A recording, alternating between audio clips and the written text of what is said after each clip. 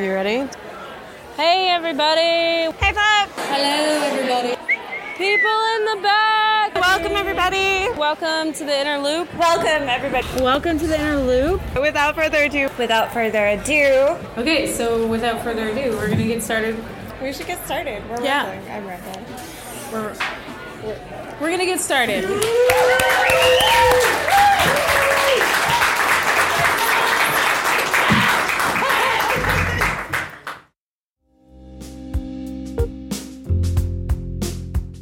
Welcome to the Inner Loop Radio. I'm Rachel Kuntz. And I'm Courtney Sexton.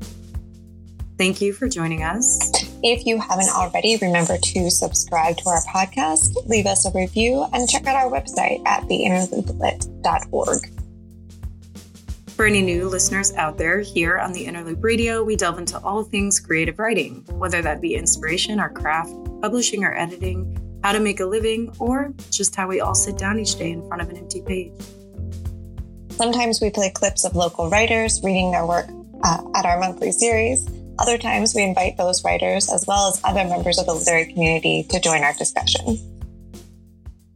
On today's show, we want to talk about time and place in larger bodies of work, and specifically how they can be utilized in character development. So fiction is fun because you get to choose the exact time and place to set your characters for the duration of the novel and in which the characters learn and grow.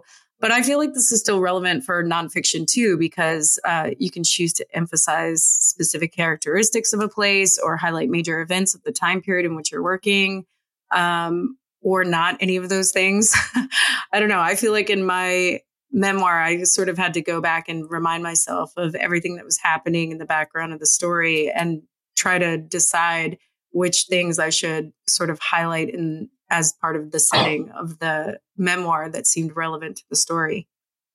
Well, yeah, and it's always slightly fictionalized regardless, right? Even when you're writing nonfiction, because our memories are imperfect, our perceptions are skewed. And so even thinking for myself when I'm doing memoir work, thinking back on my experience as a 7-year-old, I try to put myself in my shoes at that time, but I still have all this whole lifetime of experience past that. So you can never really be in that state truthfully again. So you have to play with it. We're always lying here, us writers. No, but I think that's definitely true. I mean, you have to take setting into account, even as you're sort of developing the character. I think it was Virginia Woolf who talked about sort of swimming in a stream of influences and try to, like being a fish in water, trying to be able to see the water. I think as writers, we have to try to see what those invisible influences are. And that's naturally a part of our real life character development. So it makes sense that it would be a part of the, writerly character development. Yeah, we get to be, even if we can't, we get to be intentionally conscious of the changes that are happening. And, we lie to ourselves and say we get to be a little bit more in charge of them too. In the natural evolutionary process, time and space impress on us in ways that we can't control. But we can fudge it a little when we're writing. Can we? I can just whip up a tornado if I want to, or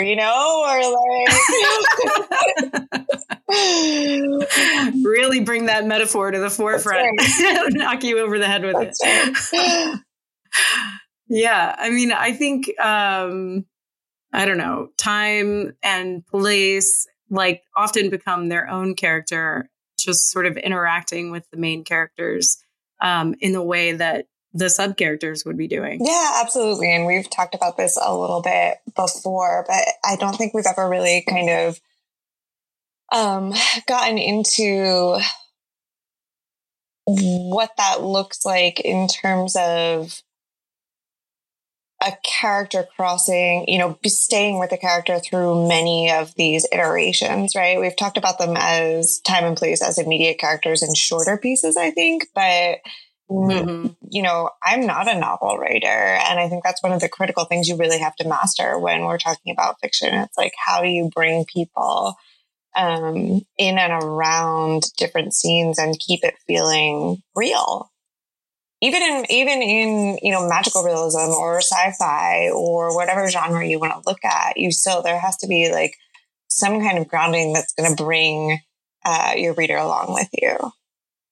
Yeah. And that's sort of the tricky part, I think, because you have to build a world and build a character, and then you have to let that world and character change on the page. And, you know, how do you make it convincing and stay consistent while still allowing for the change of both each thing on its own and the relationship between the two?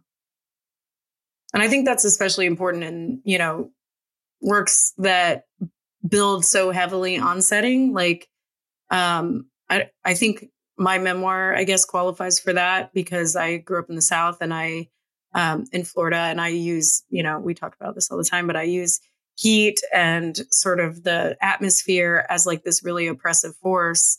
And yet the character has to grow in that sort of space, both sort of in real life or like within the character's life, but also in terms of story arc. Yeah. I just finished. I drove to Vermont, to and from Vermont this past week, as you know, and it was a long ride. I did it straight from DC to Vermont on the way up, and it took like 10 hours. But I was listening to an book version of Circe, which is super trendy and popular right now. I don't know if either could credit.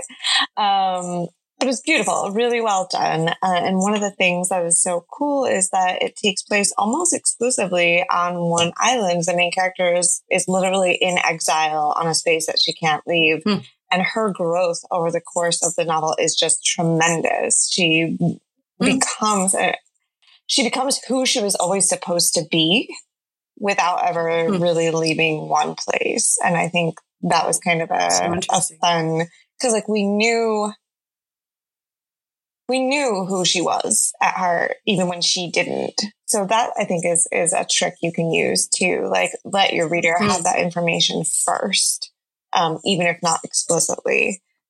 But the contrast between this unchanging landscape and her dramatic change was really cool. Yeah, that's fascinating. That's an interesting way of going about it, I think, as well. So this is super interesting, and I can't wait to hear more about how this affects fiction, which is not our forte, but it is the forte of this month's Author's Corner Spotlight, Zak Salih. So we're going to hear from him right after the break. Stay tuned.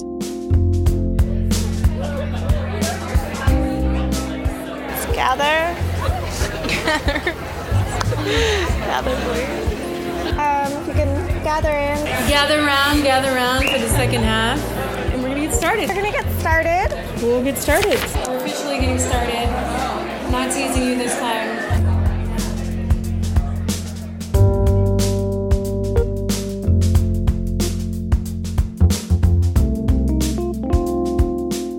Welcome back to the Inner Loop Radio. We've been discussing time and place in larger bodies of work, and now we'd like to welcome our August Spotlight from our Author's Corner program.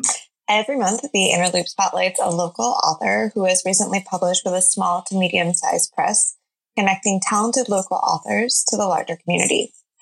Our August Author's Corner Spotlight is Zak Salih, author of Let's Get Back to the Party from Algonquin Books. And he joins us now live. Welcome, Zak. Hi, Rachel. Hi, Courtney. Thank you for having me, for inviting me on. It's great to have you. Totally. So let's jump right in. Zak, you spoke to the Inner Loop about how important time and space is in this novel and how it's working on many levels. It stands out that the novel takes place between two major moments in queer history, the legislation of gay marriage and the Pulse nightclub shooting. So do you want to talk more about why you chose this particular timeline and how you develop your characters within that timeline? Yeah, sure. So, I don't want to sound like I have all the writing answers, but it just seems to me in the limited amount of time I've been working on my own fiction that every time you sit down to start a story and end a story, right, you're making a conscious decision about where you start it. and where you end it. The real kind of narrative through line for this novel was basically charting the wildly different experiences of two gay men in their mid-30s and what it feels like to be suspended between, I think, two like very different generations. On the one hand, the generation of gay men who had a very personal lived experience of the AIDS crisis. And then on the other end, I think a different generation that's growing up in a time of, while it's certainly not perfect everywhere, I think you can certainly argue increased visibility, and kind of increased support. And so for these two characters, I mean, what did it feel like to not belong to either of those communities? And not what is it like to come out as a gay man, but to come into a particular moment in history, right? Or a particular community facing, a particular community at a particular time. So there was always that kind of suspension to begin with, just in terms of Oscar and Sebastian's situation relative to their community. And so thinking of that, it seemed to make a kind of sense that it's very hard for me to articulate or to express without sounding like I'm on cocaine. That they needed to be kind of in this very compressed timeline, right? And the fact that the legislation of gay marriage at the federal level and the Pulse nightclub shooting were exactly a year apart, I think. Something I didn't realize until maybe right before I started the book. And it's one of those moments where it just seemed that history was presenting me with a kind of laboratory in which to kind of experiment with these two fictional men and their relationship to their community. And there was also, because it takes place in a specific year, and I'm just naturally drawn to narratives that feel like that are kind of compressed, almost like pressure cookers, right? There, and with the reader being aware at the start of the novel where this is heading, where history is heading. To me, it just added an incredible amount of just drama, tension, I think, and a kind of tension, and I suppose maybe an irony, right? I mean, the things that these characters are dealing with, I think, in the larger scope of events that happen in public are maybe not, maybe lamenting about the quote unquote death of gay culture is not, is not that important when you're talking about the death of actual people, whether it's from AIDS or whether it's, from suicide, from bullying, or being murdered in a space that's supposed to be safe. Yeah, that's so interesting. Zach, sorry, Courtney, go ahead. No, it's okay. Zach, you said you made a comment about history giving you this laboratory, and that really struck a chord with me, because and Rach and I have talked about this time. Like, I'm always looking for something within which to constrain the story that I'm trying to tell, because if I don't, it's like you're bombarded with the what ifs, or where to, or where do I even begin, right? Especially with a story or an experience as broad reaching and with such historical relevance as, the subtle shifts in gay culture and the gay community over time. I mean, where do you start, right? So I love that idea of grounding yourself in that space, and also, making it kind of, there's like a contrast between the slowness of the everyday life of the characters and then the speed at which you're hurtling toward this event that is going to happen, right?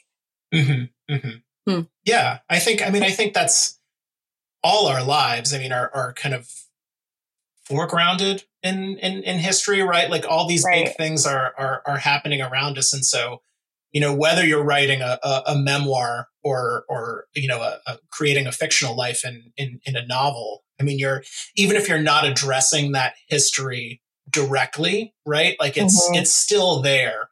Even if it's not necessarily in your text, it's in the reader's mind. If you're attributing an event or a story to, a particular time place, I feel like the reader is coming into that with a certain kind of assumption or expectation. I mean, I'm thinking about Otessa Moshfegh's My Year of Rest and Relaxation, right? Like you set a novel in the summer of 2001, and as a reader, I'm already going into it with a kind of expectation, whether you directly address it or not. It's still kind of there, like a shadow. Totally. So I think in that regard, time is just constant in whatever you're writing.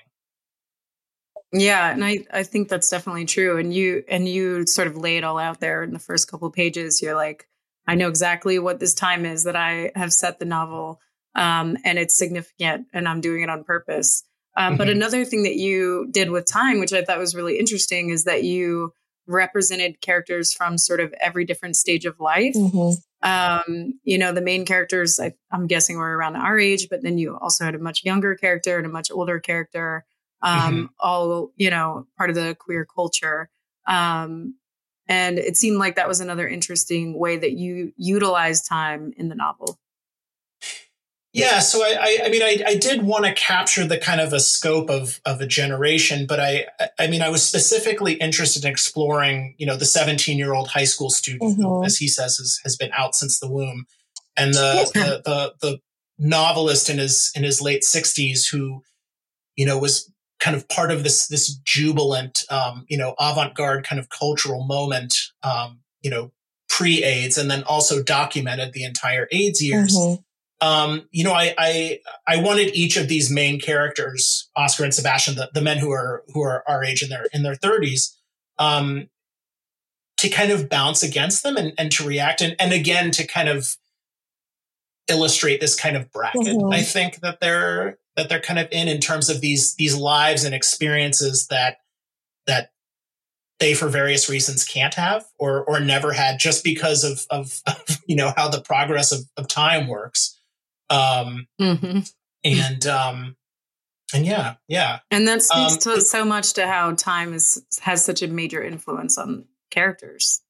Yeah. I mean, to me, the big dilemma, there's a lot that's been talked about, attitudes toward gay culture and kind of conformity versus a kind of radical queerness. And that's all there and very intentional. But me as a writer, I think I am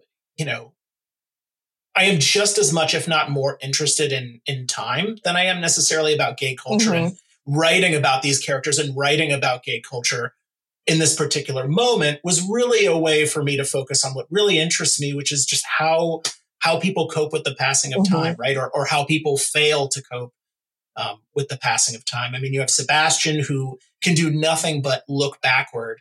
And then you have Oscar, who just couldn't be bothered to think about the past for various traumatic reasons. And just how do we adapt to change or how do we fight it? Time is just something that, I don't know. It's just really fascinating to me. I'm always writing with some kind of conception of time, even if I maybe don't know kind of what I'm doing until after I've done it. And then it's like, oh, well, yeah, shit. Like I had that plan the whole time.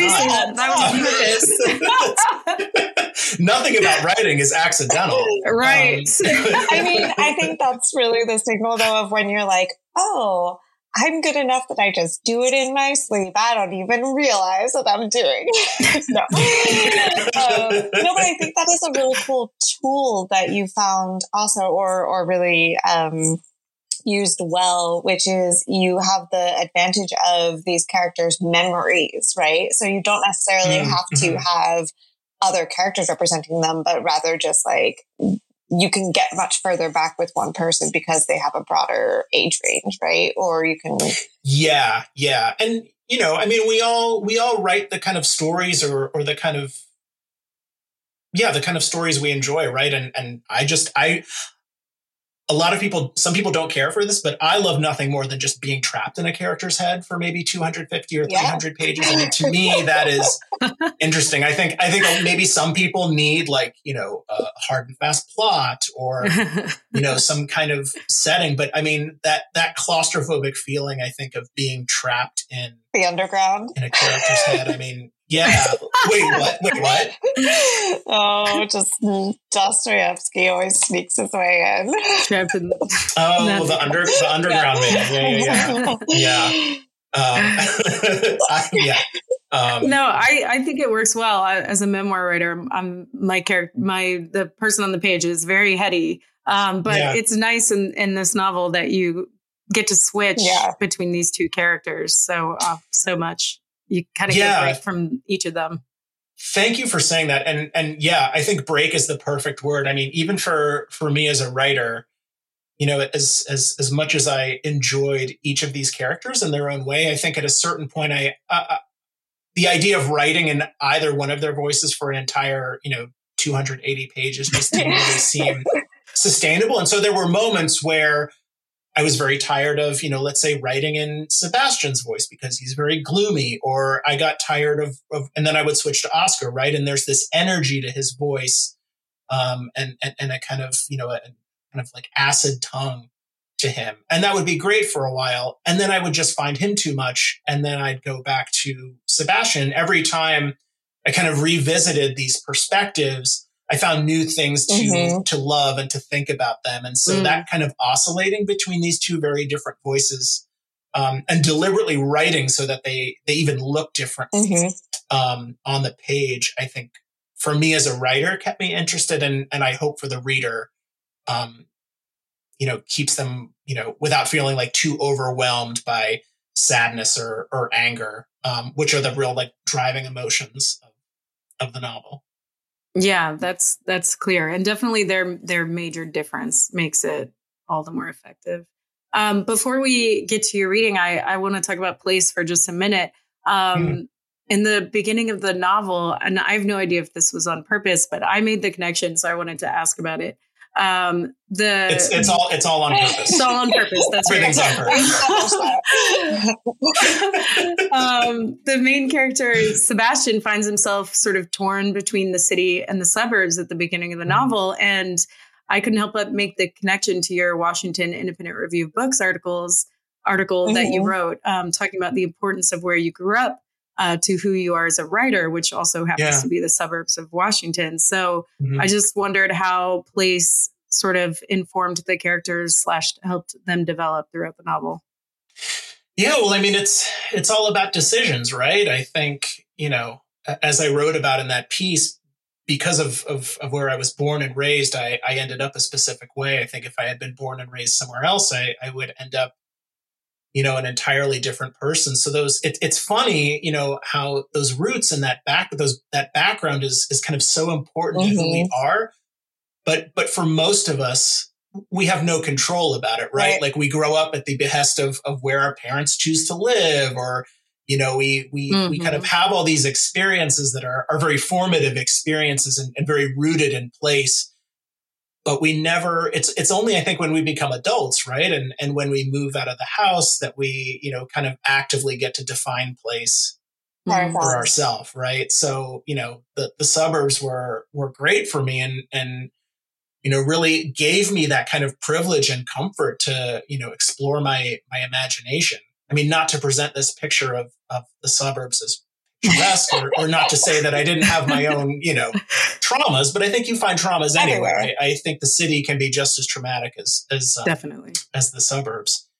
And so, yeah, but none of that was my choice, which is interesting. So it's like all these roots that I find so nurturing were, you know, nothing, you know, I didn't plant it. My parents planted it for me, I guess, to awkwardly extend the yeah. And that's funny because it connects to my own sort of pet philosophy about not pet philosophy, that doesn't sound right, but my own interest in sort of transgenerational trauma and the things that are the cycles and things that are passed down from generation to generation. It's sort of connected in that way that there are some things that are given to us that are such a big part of who we are, but, that we don't have a lot of choices over. And it just connects back to time. Place just connects back to time. So, Zach, can we hear a little excerpt from the book just to hear how all this stuff is at work?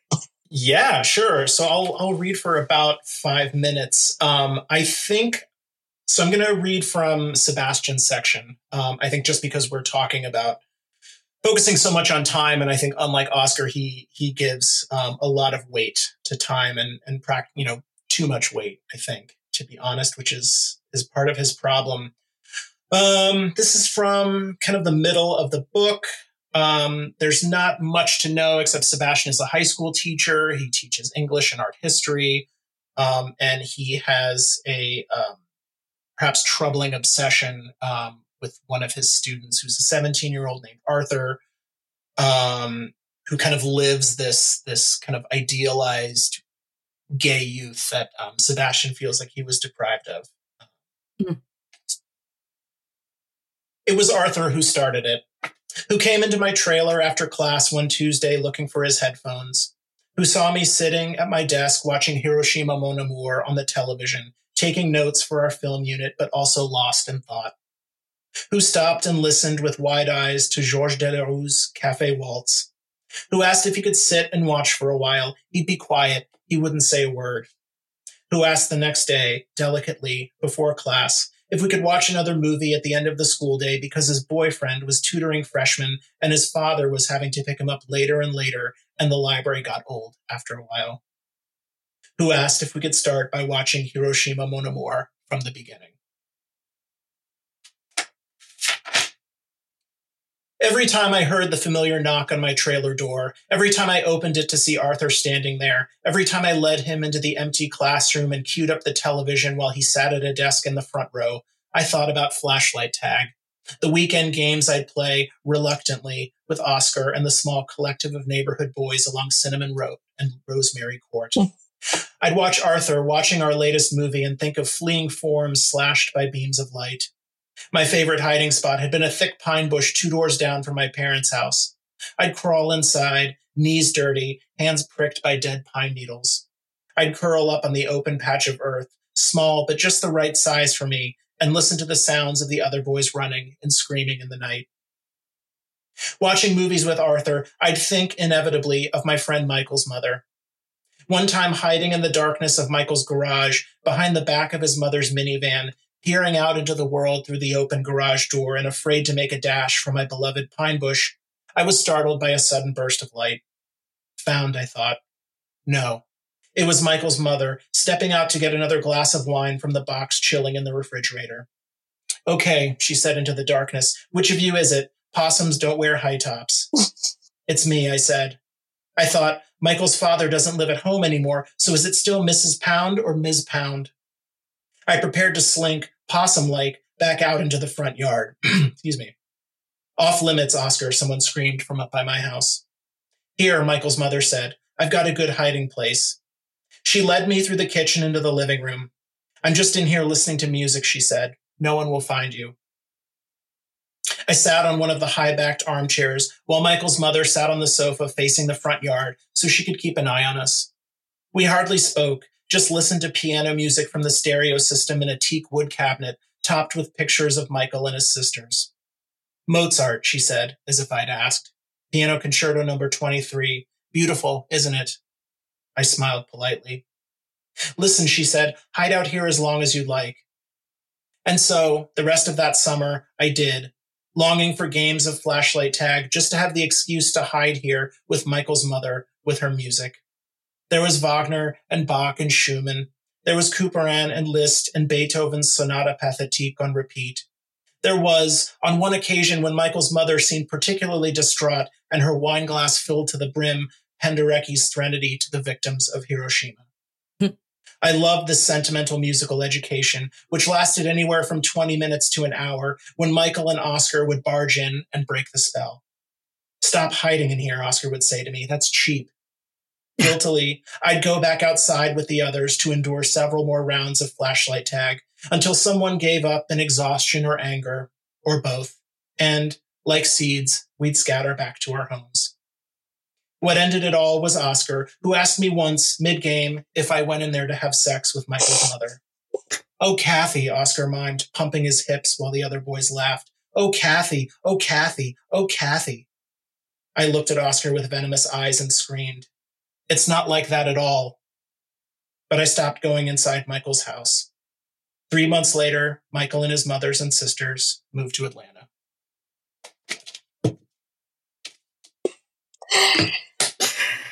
Sebastian is a person after my own heart.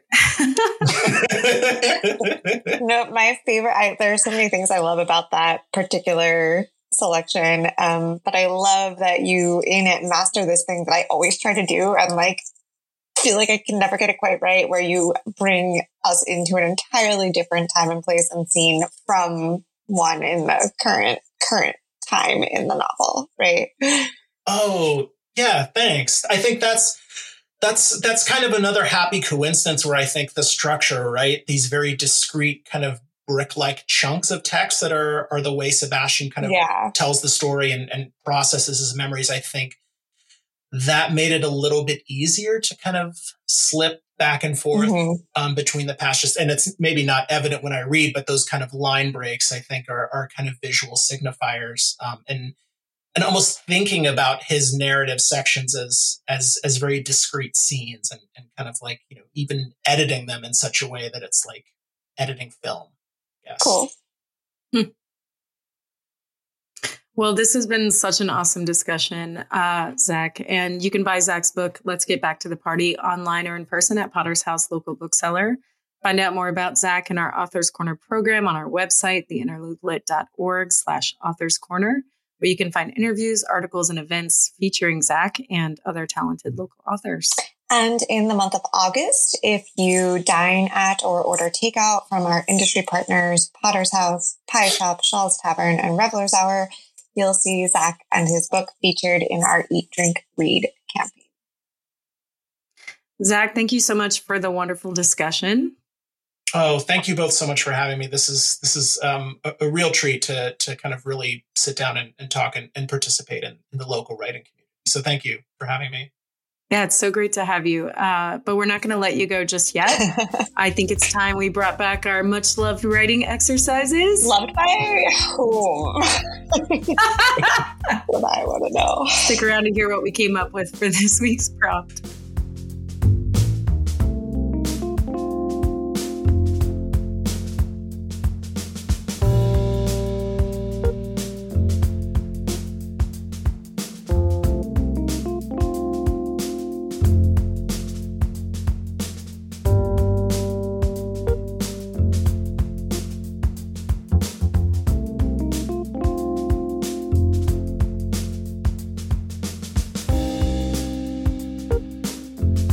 Welcome back to the Inner Loop Radio.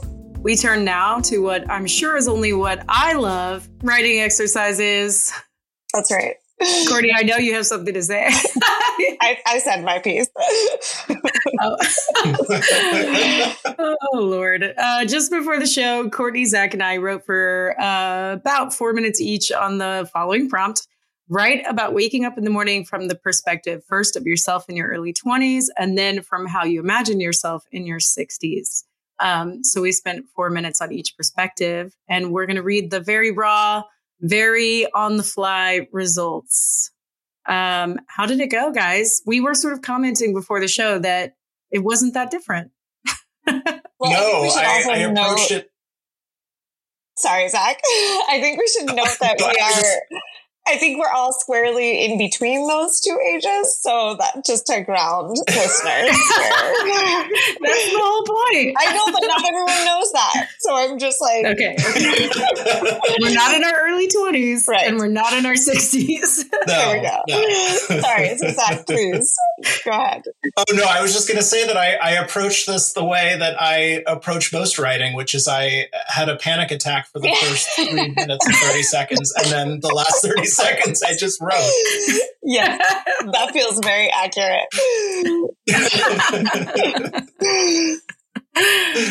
So, who wants to go first? Oh, man. Show us your skivvies, as Courtney always says. That's my line. Well, I guess I will. It's terrible. So we'll just do that. But also, yes, eerily. Then we can talk about why it's terrible. Okay, because I spent, just like Zach said, the first 3 minutes. Mere minutes. All right, this is me in my early 20s. He never fucking stops snoring. Honest to God, I think he needs his septum looked at. And what is it with dudes and being human heaters? His body temperature must be a baseline 2 degrees higher than mine. My feet hit the cool wood floor. Christ, is this what I signed up for? Okay. That's version 1. Oh my God. That's fucking hilarious. Our 20s were very different. Yes. All right. Oh, it was a very cold bed in my early 20s. Exactly. Mine too. All right. This is round 2 now in my early 60s, or as I imagine, perhaps one version of. He never fucking stops snoring. 30 years later, and I should know better than to think I'd get any sleep if I stayed in the same bed. Honest to God, having my own bedroom is the best move I ever made. I stretch my legs in front of me, cramped from filling in around another body all night. It's bad enough having my own shout small betrayals every day, but adding another to the mix will demand a whole different yoga routine this morning. Nice. That's all I've got. That was great. It's not terrible at all. Yeah. Well, it's funny because currently I am very much single and get to sleep in my own bed every night. So not to be undervalued. No, not at all. All right. I am done. I see the mic. No, I like how you acknowledged the sameness. I kind of did the same, but I'm excited to hear how Zach approached it. Oh, okay. Oh. All right. What did I tell you when we were working on this? That make it very obvious that we're all just drafting, because if people hear this and they're like, "This is shit," I'm not going to read that guy's book. Actually, so I'm glad we did the reading before we did this. Right. All right. This is my early 20s, not mine, but someone in their early 20s. The time. Oh shit, the time. These sheets smell like beer. Or is it vomit? No, thank God it's beer. I hope the shower's free. What's this feeling in my stomach? It's Sunday. I should be excited or at least hungover, but instead I'm anxious. I think, is this what they call a case of the Sundays? There's that paper to write, but I think I'll just go to the quad instead. Or wait, should I go to the cafeteria for brunch? I can't decide which decision is the right decision. It's like that short story we talked about in American Lit class Friday morning, that story by the Peacock lady about the murderer who shoots the grandmother and her family by the side of the road. She would have been a good woman if there'd been someone there to shoot her every minute of her life. And me, I would be living a good life if there were someone here to tell me what to do every minute of my life. Oh my God, that's so good. I feel like you captured the 20s perfectly. I don't know. I have never in my life had that much energy waking up in the morning. So me neither. I know mine is like really, really different from both of yours. I will take that criticism gladly and just add a shit ton of ellipses. And that'll slow it down a little. And then this is early 30s. Stiff, but not like that. Taut lines in my lower back, behind my knees, along my wrists, and the cords around my neck. Rotate your ankles. That's what the physical trainer said. 20 seconds clockwise, 20 seconds counterclockwise. Now do it with your wrists. There, it really does work. $200 every 2 weeks for advice that's as simple as that. I think I'll just lay here and stretch. Pick up one knee, pick up the other, roll gently from side to side. It's a good thing Mark is already downstairs, or he'd think my rolling around with my knees clasped to my chest was an invitation. Wiggle my fingers, wiggle my toes. Incredible how waking up at 60 feels closer to waking up at 6 months. All this rolling and squirming. But at least I know how to use the toilet. Oh, that was brilliant. Yes. If I had heard both of those, I'd want to read your book in an instant. Sure, but not like that. I also love how your subconscious took over and you said, and this is me in my 30s. I noticed that as well. It's all everything is just veiled autobiography, right? Yeah. Yes. And I don't know about you guys, but my body's already betraying me in my 30s. It's already being such a stubborn bitch. 100%. All right. You're up, Rach. I'm up. Here we go with the 20s. I feel like mine are not that different from each other. I didn't go all in like Zach. Here we go. I feel my dog kicking my thigh through her dreams before I perform the tiresome task of lifting my eyelids and then squeezing them shut again against the glaring sun. What time is it? Where am I? How many minutes and how many steps am I away from the hot, acrid fill of cream and coffee? I give in to the nagging light and lift myself inch by inch from the bed. Yeah, that sounded old as shit, girl. I know. And that was like more autobiographical or whatever. I can't talk anymore. No, it was like... And you started by wondering what the time, too. Mm-hmm. Yeah. Is that something we all do, right? I guess when we get up, what time is it? Yeah, it what seems like such an obvious thing, right? That's, yeah. Yeah. Where am I? What time is it? What is happening? What year is it? No, but there was also like, even in that little glimpse, there was like, you got a sense of kind of the heaviness of a life as that 20-something, which is like, not a unique experience. Anyway, I'm done. Yeah, I was very depressed in my early 20s. Which is why it seems like it's not going to be that different from my 60s.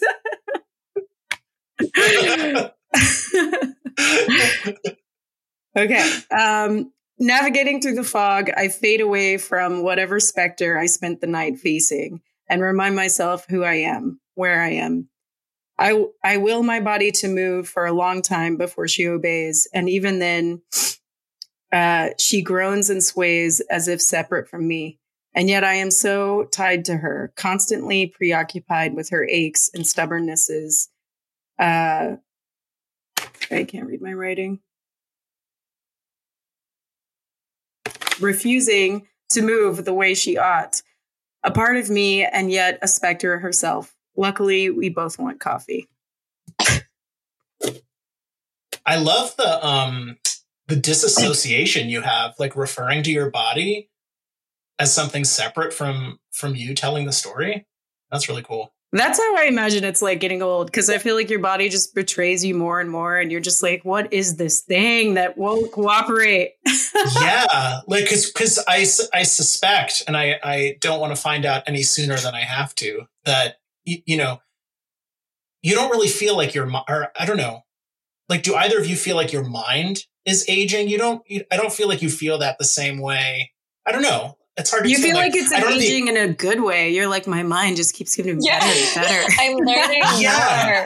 Although I will say something my mom, who is in her mid 60s, but something she says all the time is, I don't feel how old I am. Yeah. Yeah, I always say, like, we kind of formed who we are. At least I did in like my upper 20s, like late 20s ish. And I just feel like your mind stays at that age, no matter how old your body gets, because that's when you sort of decide who you are and feel more confident in your selfhood. That's actually when your brain stops growing and things start deteriorating. There you go. That makes sense.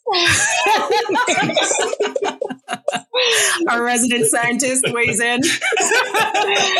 I do what I can.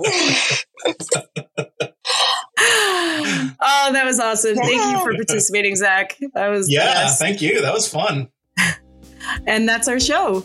We'll be back every other Monday. That's right. And The Inner Loop is not just a podcast, believe it or not. We have lots of programming for writers in the DC area. So much. We do readings, retreats, workshops, a summer residency, and more. To read about it, please visit our website, theinnerlooplit.org, where you can also donate to support us and local literature and local authors like Zak. Follow us on Facebook, Instagram, and Twitter at The Inner Loop Lit.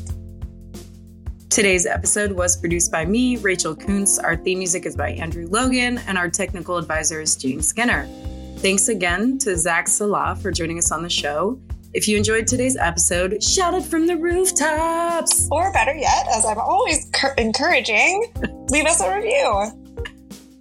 5 stars for the Inner Loop Radio. Radio for writers who read writers who write and read writing on the radio. Was that it? I can't believe I actually did that without messing up. So cool. Do that. And don't forget to subscribe. Subscribe so you never miss an episode. Happy writing. Right on.